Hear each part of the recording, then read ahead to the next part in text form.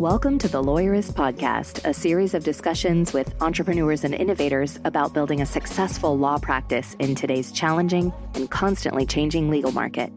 Lawyerist supports attorneys building client-centered and future-oriented small law firms through community, content, and coaching, both online and through the Lawyerist Lab.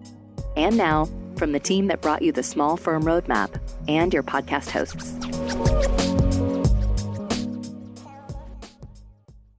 Hi, I'm Zach Glazer. And I'm Stephanie Everett. And this is episode 448 of the Lawyerist Podcast, part of the Legal Talk Network. Today, Zach talks with Joe Hodge about office and website accessibility and how to build these systems in a way that works for the visually impaired community. Today's podcast is brought to you by Clio, Posh Virtual Receptionists, and LawPay. We wouldn't be able to do this show without their support, so stay tuned and we'll tell you more about them later on. So, Zach, we have some new offerings on our website that we're really excited about and want to just shout from the rooftops and tell the community today. Absolutely. We've been working on it for a little while, but we have put out a Lawyerist store where we have digital downloads. We have used some of the assets that our partner, sister company, mother company, Affinity Consulting Group already had and have adjusted them and put them in a way for small to medium-sized law firms to go out there and download, Microsoft Teams for legal professionals, Microsoft Word for legal professionals, and a lot of other digital downloads. Yeah, and you've heard our friends from Affinity on the podcast. These people understand Word. Mm-hmm. And what really hit it for me is, you'd be pretty alarmed if you walked into your doctor's office and your doctor didn't know how to use a stethoscope, right? Yes. See, glad I got that reaction from you. Yes, it'd be crazy. And yet the one instrument that most lawyers use, I get it, not everybody, but for the vast majority of us, we are using, Microsoft Word every day. It is our tool. It's our stethoscope. And so many of us actually don't know how to use it. We don't know how to set up styles. We don't know how to do all the things that it is designed to do. Right. And this manual is going to be your step-by-step guide. I mean, I've used it. It's amazing. I was like, where has this been my whole life? Honestly, it's going to be the go-to office resource for your team, in my humble opinion, because it's pretty freaking amazing. It is. And the experts that made it really, really know their stuff. But I kind of challenge people on this where you get out of law school and you go, well, I've been using Microsoft Word for what feels like 100 years. Yes, but are you a power user? Are you somebody that really is able to do it quickly, really is able to set things up? Can you answer questions that your team has about how to set up styles, how to adjust things in the notebook? Can you do redlining well? Can you share that document? Do you know you have the right metadata? All of those things. Yes, you can use it. Yes, you use it every day, but do you use it well and to its fullest extent? Yeah. And how about that table of authorities? Because I heard recently somebody was actually typing ... and putting the number in. Oh, yeah. Guess what, guys? There's a way you don't have to do that. In fact, you should not do that. If you do it right, it builds. Exactly. And these are the type of assets that you can have on hand to help your entire team do that. Yeah. So if you want to learn more and check these out, you can go to lawyerist.com/resources/lawyerist.store, or just go to lawyerist.com. In the resources tab, you'll see a new drop down for the store. And that's where you can find all these materials, plus a whole bunch more. And we'll definitely drop the link in the show notes here and everywhere that you see it.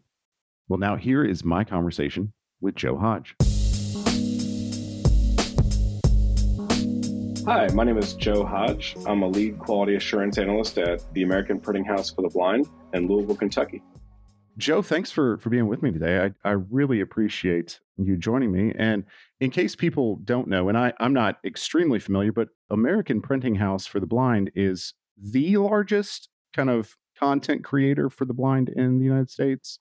So they're the largest Braille producer for the blind in the United States. We have a talking book studio.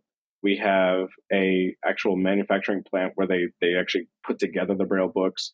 And then we have sort of where I work in more of the technology side. So we're starting to do, in the last, I'd say probably decade, maybe 2 decades, we've been sort of branching out. And as all things, that for sighted folks, the Braille book as far as the actual textbook is still predominant, but you're sort of wanting to do a shift into a sort of technological, like, like as you guys have had the Kindle, right? So we're kind of leaning to how can we get that Braille textbook and trim it down and put it into a sort of electronic device. So electronic Braille, as we call it, would sort of help out, change the world. So we're working on that. Braille display, for those who don't know anything about Braille or Braille displays. So imagine a Braille display has probably different pins in it. There's tons of moving parts, and they roughly cost around $3,000. So to sort of make a tablet e-reader, if you will, is quite a big deal, and has taken a long time in the making. So that's where we are today. We have a device called the Monarch that's coming out next year. That is the first ever sort of e-tablet, if you will, that will take that textbook, the Braille textbook, and put it into someone's hands. And that's important because it takes roughly anywhere between 6 months to a year to actually go from, a textbook to a Braille textbook. So to get that printing done, to get the binding done, and then back to the student's hands, it can just take some time. Okay. So yeah, we're talking the speed of technology is not really kind of literally getting into people's hands as quickly. Exactly. Yeah. Yeah. Well, that was, you already started off, A, educating me a lot on this, but B, kind of going down a path that I wanted to talk about here. Obviously, at American Printing House for the Blind, not only are you dealing in content that is created to be accessible, but you're on the leading edge of that, of what people are doing in that content area. So I guess my question then is, when building something for people who are either totally blind or low vision, what are some of the ways that those people are interacting with content? How do we think of producing content for people in those scenarios? So a lot of times it's a focus group. So APH, where I work, is very fortunate in that we have so our primary market is the education market. So we're looking at kids K to 12. So a lot of times what we'll do is we'll talk to the teachers of the visually impaired. So I did it myself. Teachers of the low vision.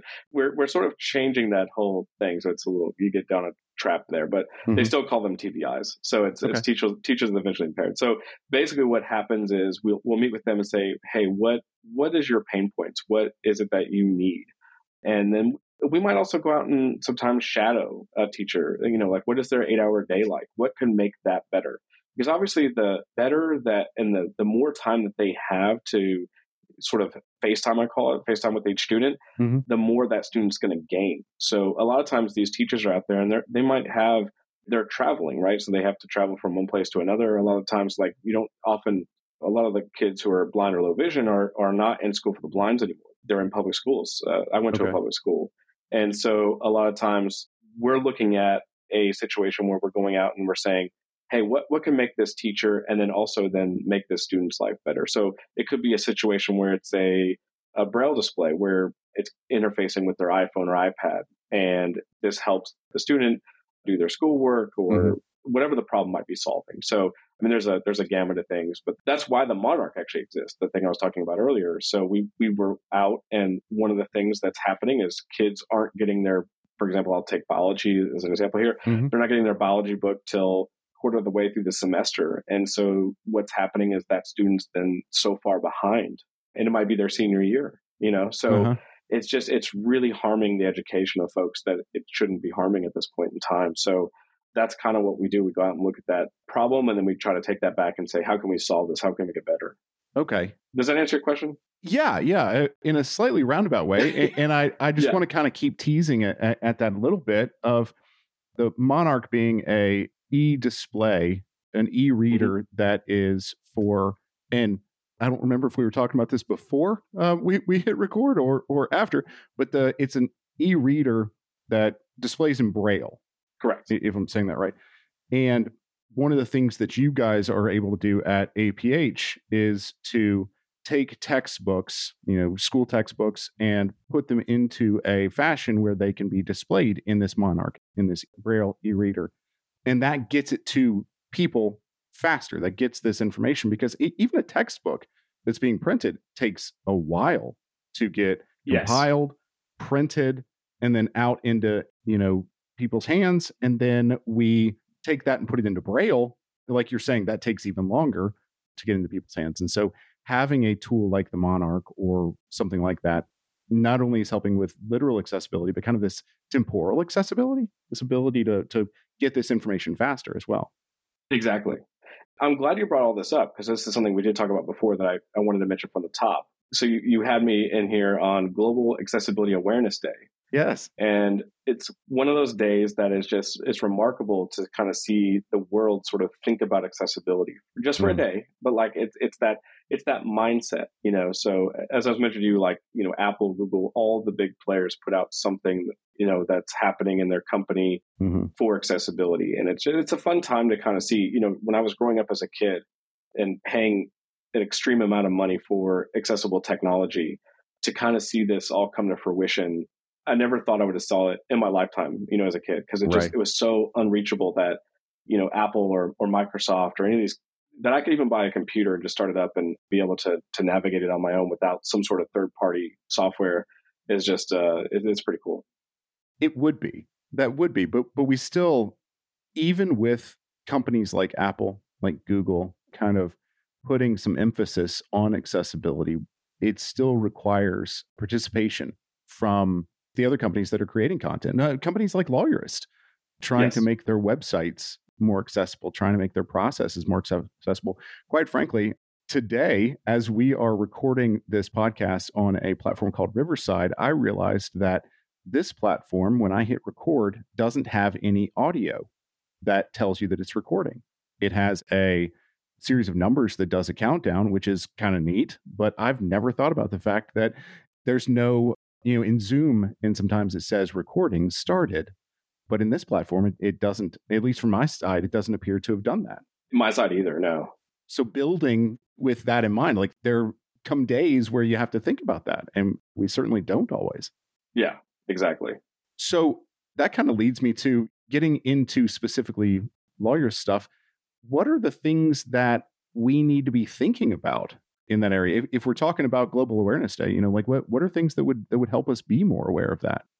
So I think you have to start from the ground up. Mm-hmm. I was telling you before, and I don't mind sharing this with anybody out there, but like this is not quite related to lawyers, but it's similar, right? So last year I had a cancer diagnosis and was going to a doctor's. And the first time I went in the doctor's office, they called my name and they said, "Did you bring your packet?"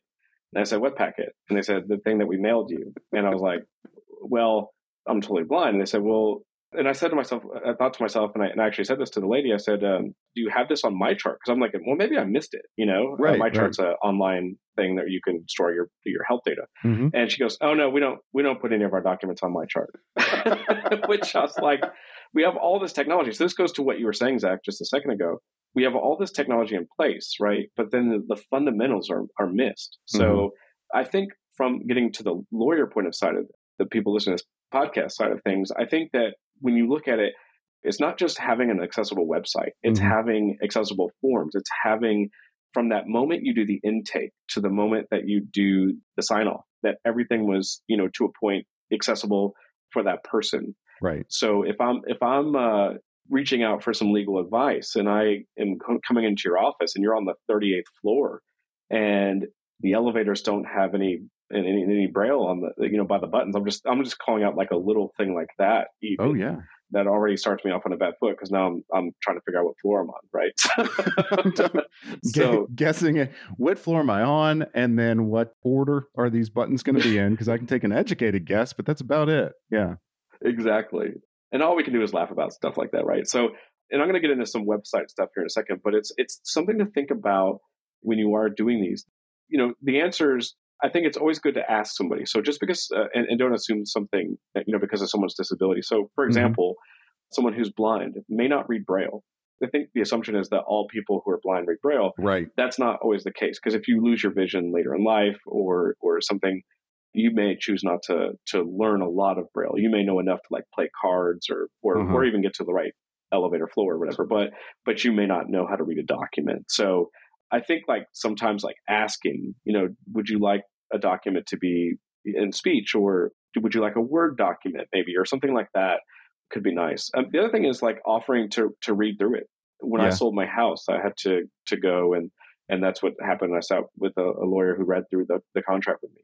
So PDFs, they can be accessible, but they can be also very frustrating because depending on how images and things are laid out in there, it can be a stressful time. So if you can, the world loves PDFs. I do not. But the great thing that has come in the last, like, I'd say 5 years is there are accessibility checkers. They're not 100% accurate, but they'll at least give you an idea of like what is going on. So like Adobe has an accessibility checker, for example. Microsoft in Office has an accessibility checker. So you can, when you're done writing your document. So for example, one of the biggest things with images, right? So that the number one thing, and I'm sorry, I don't want to jump way ahead here, but no, it's fine. The number one thing with images is to make sure that you have alt text. So alt text is basically, it's around like what we call a tweet. So it's around 150 characters of what the image is. It's the important aspect of an image. Now, I don't know how many images are in a lot of law documents. That may not be a big deal, but it is a bigger deal on the website. So that's where I want to mention it here, but I also will mention it again when we start talking about the web. You know, I didn't know that the Microsoft Word and Adobe had accessibility checkers built into them. I see some things related to accessibility in the documents sometimes, but I don't really dig into that. And I've never thought about the idea of, so one of the more common things that lawyers create is an engagement letter. And it's just the letter that says, here's what we're planning on doing for you. And here's kind of the edges and meets and bounds of what our contract is. And that happens generally with every single client. And so I could see running that type of document through an accessibility checker to say, how is this something that everybody could approach? Exactly. Yeah. And that, like I said, that checker it's going to get you really close, you know, so it might not catch every little thing, but it's going to get you where I think most people using assistive technology would be able to use it. You know, I guess that's a good question. Is my assumption is that if I try really hard, if I do my best to try to make something accessible, then we're at least going to be better. So something is likely better than nothing in most cases, I would think. Yes. Okay. Yeah. And I think too, even just having putting a little human into it as you give somebody a document, say, look, you know, this is my first time maybe writing or creating an accessible document, or if you have a client that is blind or low vision, and just say, like, if you have any trouble, please reach out, but, you know, let me know what you think. You know, I mean, I think even just asking for some assistance with that is, you know, I think it's a good thing to do. I really like that. That's kind of come up twice in here, is just ask. Don't be afraid to ask. You know, even if you're, let's say, on your website or in your engagement packet, having something indicating if you need assistance with this, if you need this displayed in a different way, if you need anything, you know, contact us. And obviously you have to have that indicator in some fashion that can be consumed by whoever it is that is reading that content or consuming that content. Exactly. So let's take a break real quick and hear from our sponsors. And when we get back, if you don't mind, Joe, let's talk about websites and accessibility in technology accessibility for lawyers. The Lawyers Podcast is brought to you by Posh Virtual Receptionists. As an attorney, do you ever wish you could be in two places at once? You could take a call while you're in court, capture a lead during a meeting, or schedule an appointment with a client while you're elbow deep in an important case? Well, that's where Posh comes in. Posh is a team of professional, US-based live virtual receptionists who are available 24/7, 365. They answer and transfer your calls, so you never miss an opportunity. With Posh handling your calls, you can devote more time to billable hours in building your law firm, and the convenient Posh app puts you in total control of when your receptionist steps in. So if you can't answer, Posh can. And if you've got it, Posh is always just a tap away. With Posh, you can save as much as 40% off your current service provider's rates. Even better, Posh is extending a special offer to Lawyerist listeners. Visit posh.com/lawyerist to learn more and start your free trial of Posh Live Virtual Receptionist services. That's posh.com/lawyerist. And by Clio. What do solo and small firm lawyers with great client relationships have in common? They use cloud-based legal practice management software to run their law firms. This is just one finding from Clio's latest legal trends report. There's no getting around it. The fact is, when it comes to client expectations, standards are higher than ever before for lawyers. Proof is in the numbers. 88% of lawyers using cloud-based software report good relationships with clients. For firms not in the cloud, barely half can say that. That gap is significant.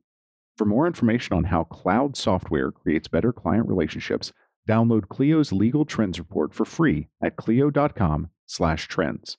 That's Clio, spelled CLIO.com/trends. And by LawPay. Did you know 80% of lawyers struggle to make their firms profitable? If you want to build a thriving practice, you need the right set of tools.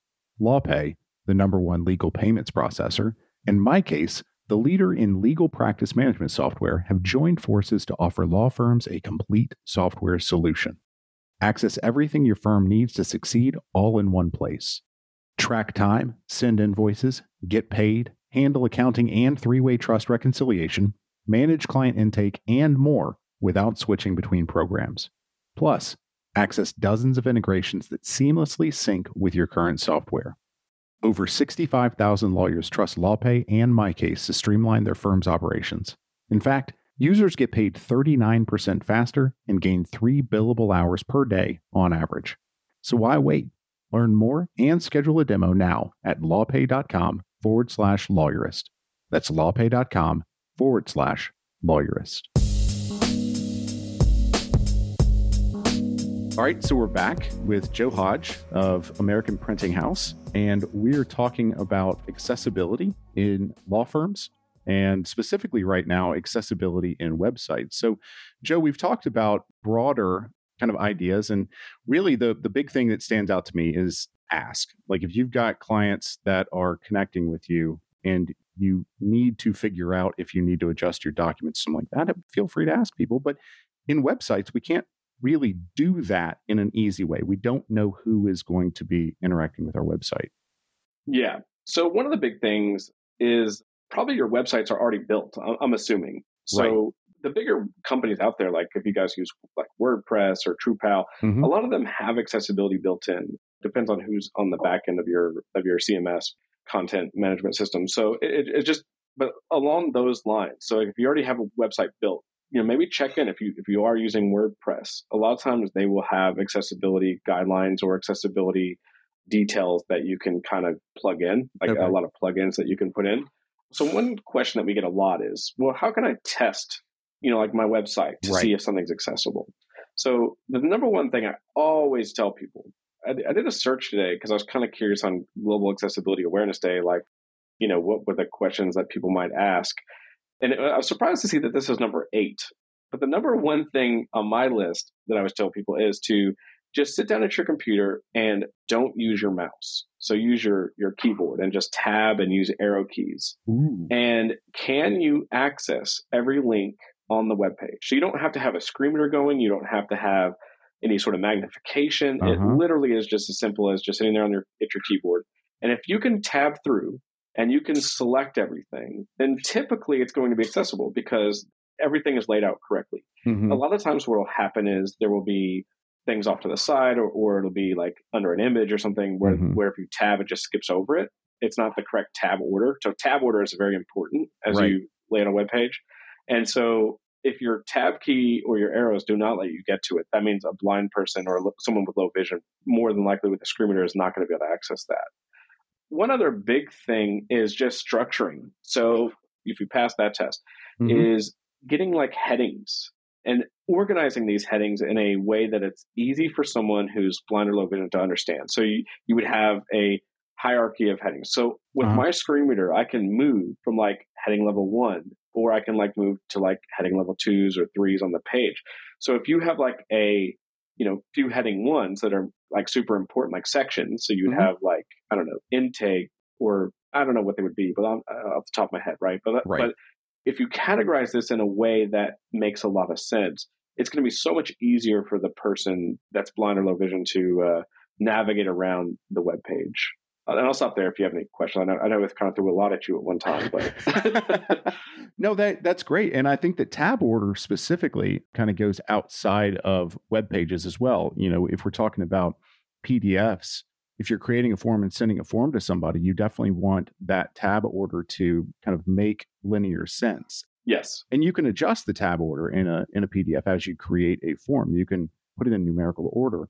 And I know it drives me nuts when I'm tabbing through something and it goes to the next page and then back up and all that. And definitely in your website, being able to navigate that, because it would let you know where you are.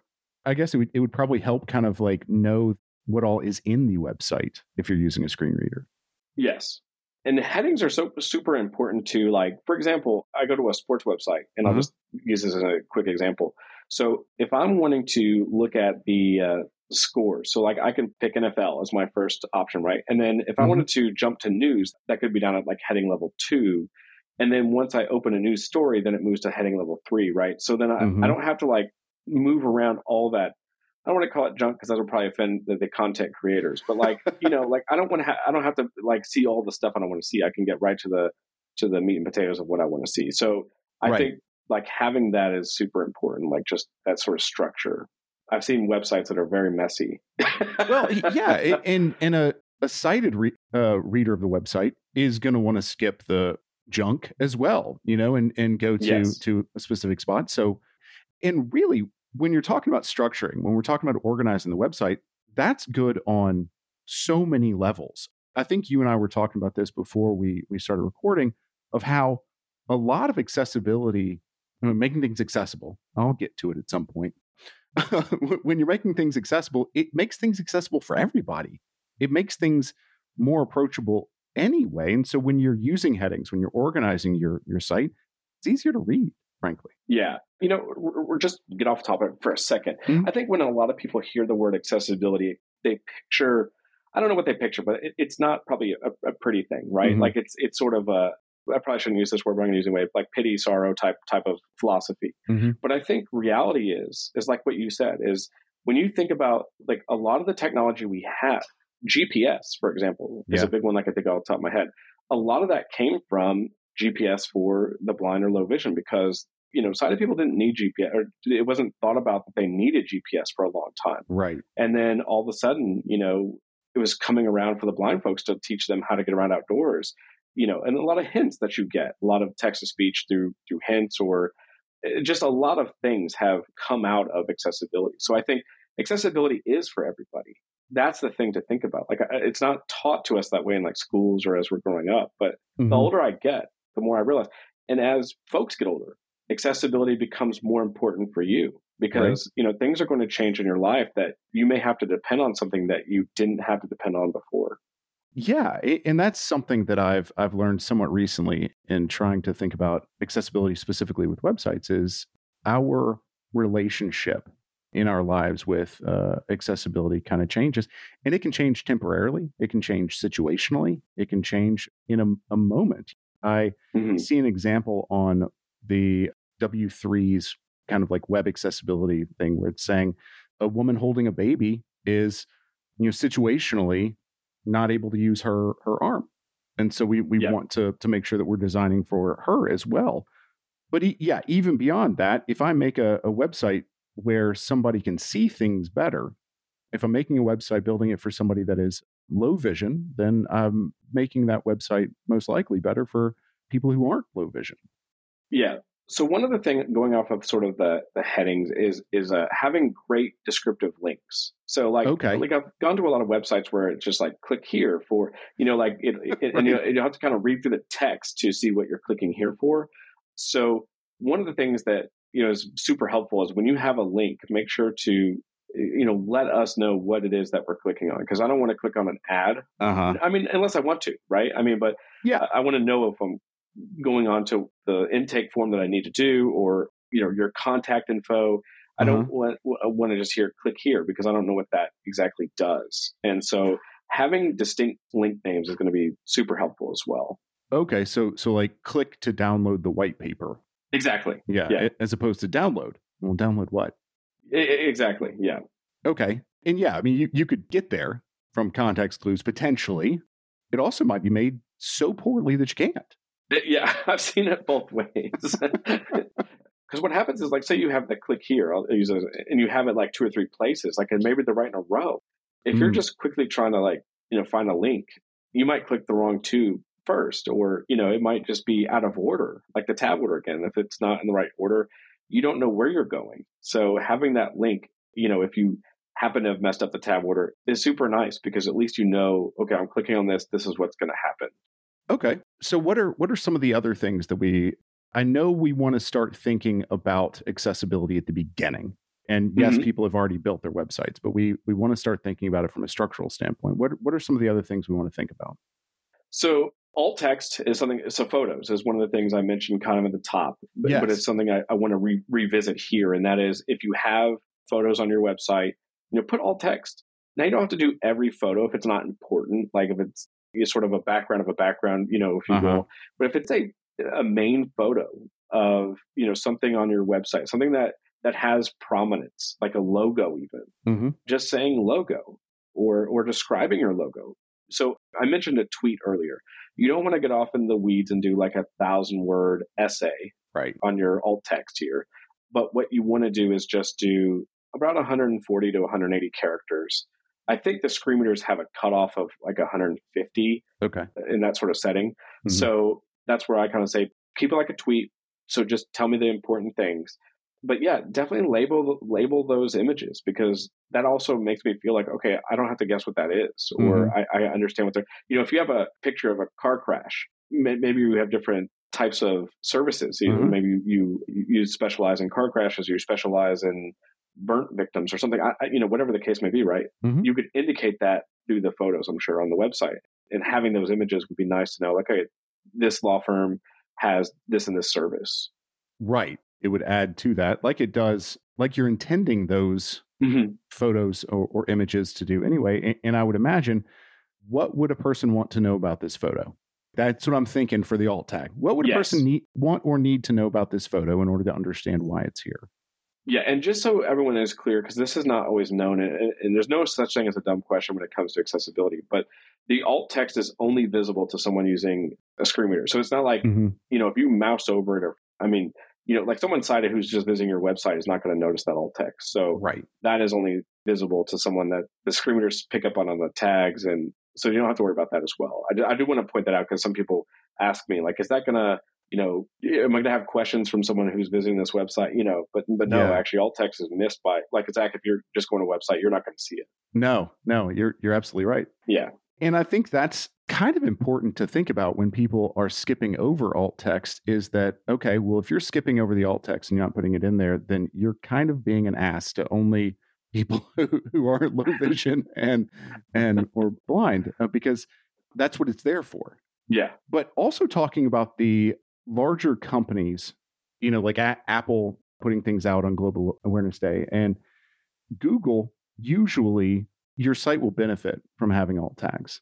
Google gives you better SEO points from having reasonable alt tags that actually work.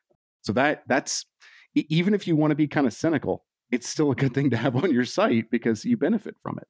Exactly. One of the other things I mentioned here, I was reading through my notes here just to make sure I kind of try to cover as many things as I can, I know with the time we have. But one of the big things is, I mentioned the tab, at the top. But one of the things with the tab is, if you have forms on your website, so if you take submissions of different forms, one thing to make sure is that you can hit that submit button without the mouse. So again, using that tab thing I talked about at the top, make sure that you go through and you're tabbing, and you can get to all the edit fields, and that the edit fields are labeled correctly as well. So a lot of times, like, one thing that's really annoying is when I'm filling out a form, so you can actually have that text sort of be below or above the box. And so trying to figure that out with a screen reader sometimes is a little weird. Like, okay, which way is this form going? Right. So like, if you can actually label the box themselves, or if you can just be succinct in what you're asking for. And then again, just making sure that submit button does work goes a long way as well, because nothing frustrates me more than getting 98% of the way done and then realizing, oh, I can't submit this. I've just spent all this time putting this information in. And Zach, I'm laughing about it, and it's great to be able to laugh. But that honestly happens so much. Like, you wouldn't believe that is a big problem in 2023, is that, you could spend so much time doing all this stuff, and then you feel like, oh man, I'm accomplishing something. And then it's that final 2% that just, I don't know what we can say here, but it just angers me so much. I rightfully so. That would fire me up too. And that's one of those things, like you said at the beginning of this, where if you go into your own website, like as an attorney listening to this right now, and they think, well, what can I do today? You go into your own website, you stop using your mouse and you use that tab button. You're going to find that.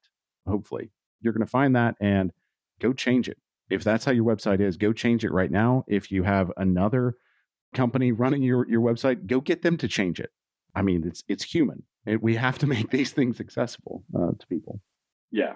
I have two more things I just want to mention. Yeah. I don't want to, again, one other thing about tables. So a lot of people use tables as sort of like a layout feature of the website. So they kind of put it more to kind of make it look pretty. That doesn't really work all that well. Tables should be used more for like data. You kind of want to use tables as more of like, hey, I'm indicating like data entry here, that kind of thing. Like if you're using tables as more of a layout purpose, like general purpose of the website, please change that, because it's really hard for the screen reader. They can see the table, they can see what it does, but it kind of uses tables more of as a data point reference than more than like a layout issue. Right. If that makes sense. It's kind of hard to describe does, like without a website looking at it. But yeah, when we were building websites in the late 90s and early 2000s, that was how we structurally built websites. We made them work out. We created rows, we created columns, we used it in the tables, we did table headers. And now we have div tags and we have section tags and header tags and all these other things that give so much more information. And you're not in a cell, you're in a division, or you're in main, or you're in footer. And that gives a lot more information than row 2. Exactly. Column 9. Column 9, row 2, you have here's a clickable link that says click here. Thank you. Exactly. I have no idea where I am. I'm going to leave your website and I'm going to go to a more accessible one. And I will talk to that lawyer. Because, I mean, at the end of the day, that's what we're talking about here is accessibility means, again, from a cynical standpoint, accessibility means that more people can connect with your website, can potentially become your client. Because if I'm running into a site that is built in a way that obviously doesn't have me in mind, I'm not going to that professional. Exactly. And I think this is a great way. So the final thing I have written down here that I wanted to mention, I think I've gotten all the things off the list here, but the final one is, so there are a lot of what I call fly-by-night, make your website accessible companies. So it's sort of like, I was going to ask you about this. Everything else in the world, right, is kind of like this. We all sort of have, I don't want to call them scams or schemes, but they're sort of, so one thing that was happening with accessibility is if you weren't compliant, basically there were companies out there that would actually try to sue you because you weren't compliant. They didn't really have accessibility in their heart. That's not why they were doing it. No. They were doing it to try to make money, right? And so there's companies that have sort of combated this by saying, hey, we're going to create our accessibility checker and we're going to give screen reader users some sort of overlay. So we're not going to like make you change your website. We're going to we're going to help you create an overlay to the website. There's a few of them out there. One's called like Accessible Eyes or something like that. Or I don't want to like shame anyone, but right. But there could be people that are really trying to do this from a good. I don't know, but yeah. Exactly. So what happens is that when you go to the website, it'll say, for example, for me, it would say, if you're using a screener, press, a key, and then you would press the key, and it would put you in this sort of overlay that kind of safeguards you around the website, which is, it's okay, but here's the problem. If you have a form that's on a page that doesn't have this access, then there are times that you can actually get out of this on the same website. It's very easy to trick. It's very easy to kind of get around. Now I'm back into your inaccessible website and it's a problem for me.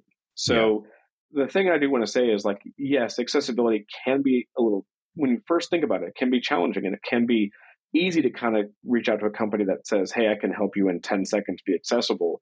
But you have to think about the overall usability of your clients. And I hope that you sort of think about this as like, yes, it can create a accessible place, to an extent, but it's basically like a wall garden. I'm accessible in that, pages that they do to an extent. But if there's forms or if that's where I've struggled a lot, to be honest, is anything I submit, it really comes to a big challenge because a lot of times they don't actually mess with that. Right. And the other thing is what the screen readers are asking for is not that big of an ask, Right. It's really not. No. And so I plead, like, please don't partner with these companies. Just, there are people out there that have accessibility in heart. If you have questions, you can always reach out to, even us at APH, we're not really in the accessibility quote unquote business at this moment, as far as like helping people make websites, but we're always looking at different revenue streams, to sort of in different ways we can get involved. Like, what is it that the world needs? As I mentioned to you before about the Braille, when you were asking about how do we evaluate a product, how do we get to sort of make a product? Right. We want to hear from the field. So we've heard from several teachers and stuff and several organizations. And I've worked with different companies like GE to sort of help make things more accessible, like with an oven. And so we are not out of the realm of working with a place or helping a place. So if that's something that you all come together and say, this is what we need, it's something that we could definitely look at. So I just hate it when these companies sort of rise up and sort of take advantage of a situation and say something's accessible, but then it really, after usability, it really isn't, Right. or it's limited. So I don't mean to go on a whole tirade about that, but it is something that's happening more and more. And I see, like, T-Mobile. I was with T-Mobile for a while, and they had it. And I actually left T-Mobile because of it, because what would happen is I would log in and I could do the things I wanted to do until it came time to pay my bill. And I would actually have to call them and pay my bill on the phone rather than do it online, because they use this stupid overlay that wouldn't let me do it. Yeah. So it was very frustrating as a consumer, right? So yeah, that's absolutely something I wanted to ask you about specifically. So I'm glad you brought that up, because I think that's something that a lot of the lawyers that I talk to wonder about. How can I literally do something, to move the ball forward on my website? Because most of them have a website of some sort. They have talked to their, web designers, and like the lawyer has no idea really if this website is accessible. And they think, oh, well, if I can just put this overlay on it, at least it's something, And it makes sense. I understand why they, because people are really trying to do the right thing. Right. So yeah, it all kind of coincides with each other. But yeah, the biggest thing would be if you're out there and you really want to take that first step.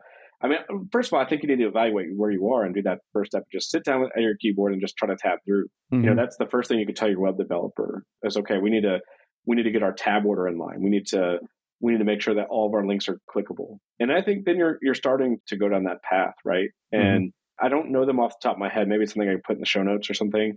There are a few companies that deal with like accessibility, like testing, that are pretty reputable. So maybe I can put those in the show notes for you and send them off at the end.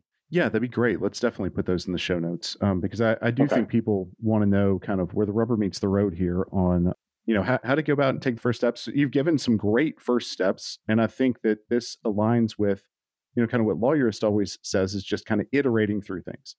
We can always just continually make it better and better. And if it's better than yesterday, at least it's going in the right direction, as opposed to just sitting there and kind of wallowing in its inaccessibility. Exactly. Well, Joe, I really appreciate you being here and all the knowledge that you have. Thank you very much for sharing what you know, and thank you for helping us here. Well, thank you for having me, Zach. I appreciate coming on and talking with you all. Absolutely. And again, we're going to put some links in the show notes that can help people move forward a little bit as well. Well, Joe, again, thank you. And if people want to get a hold of you, is that all right? Email or something like that? Yeah, Zach, that email would be perfect. They can email me at jhodge, so it's HOD as in Delta, G as in Golf, E as in Echo, at aph.org. And I'm happy to answer any questions that you might have there, or, just talk about accessibility or the Chicago Cubs, whatever you want to talk about. But yeah, I'm happy to answer any question, and I enjoyed being on here today. Joe, I really appreciate it. And I really appreciate your knowledge. Again, that's jhodge at aph.com. And we'll throw that in the show notes. Thank you again for being with me. Take care, Zach. You too. The Lawyerist podcast is edited by Brittany Felix. Are you ready to implement the ideas we discuss here into your practice? Wondering what to do next? Here are your first 2 steps. First, if you haven't read the Small Firm Roadmap yet, grab the first chapter for free at lawyerist.com/book. Looking for help beyond the book? Let's chat about whether our coaching communities are right for you. Head to lawyerist.com/community/lab to schedule a 10-minute call with our team to learn more. The views expressed by the participants are their own and are not endorsed by Legal Talk Network. Nothing said in this podcast is legal advice for you.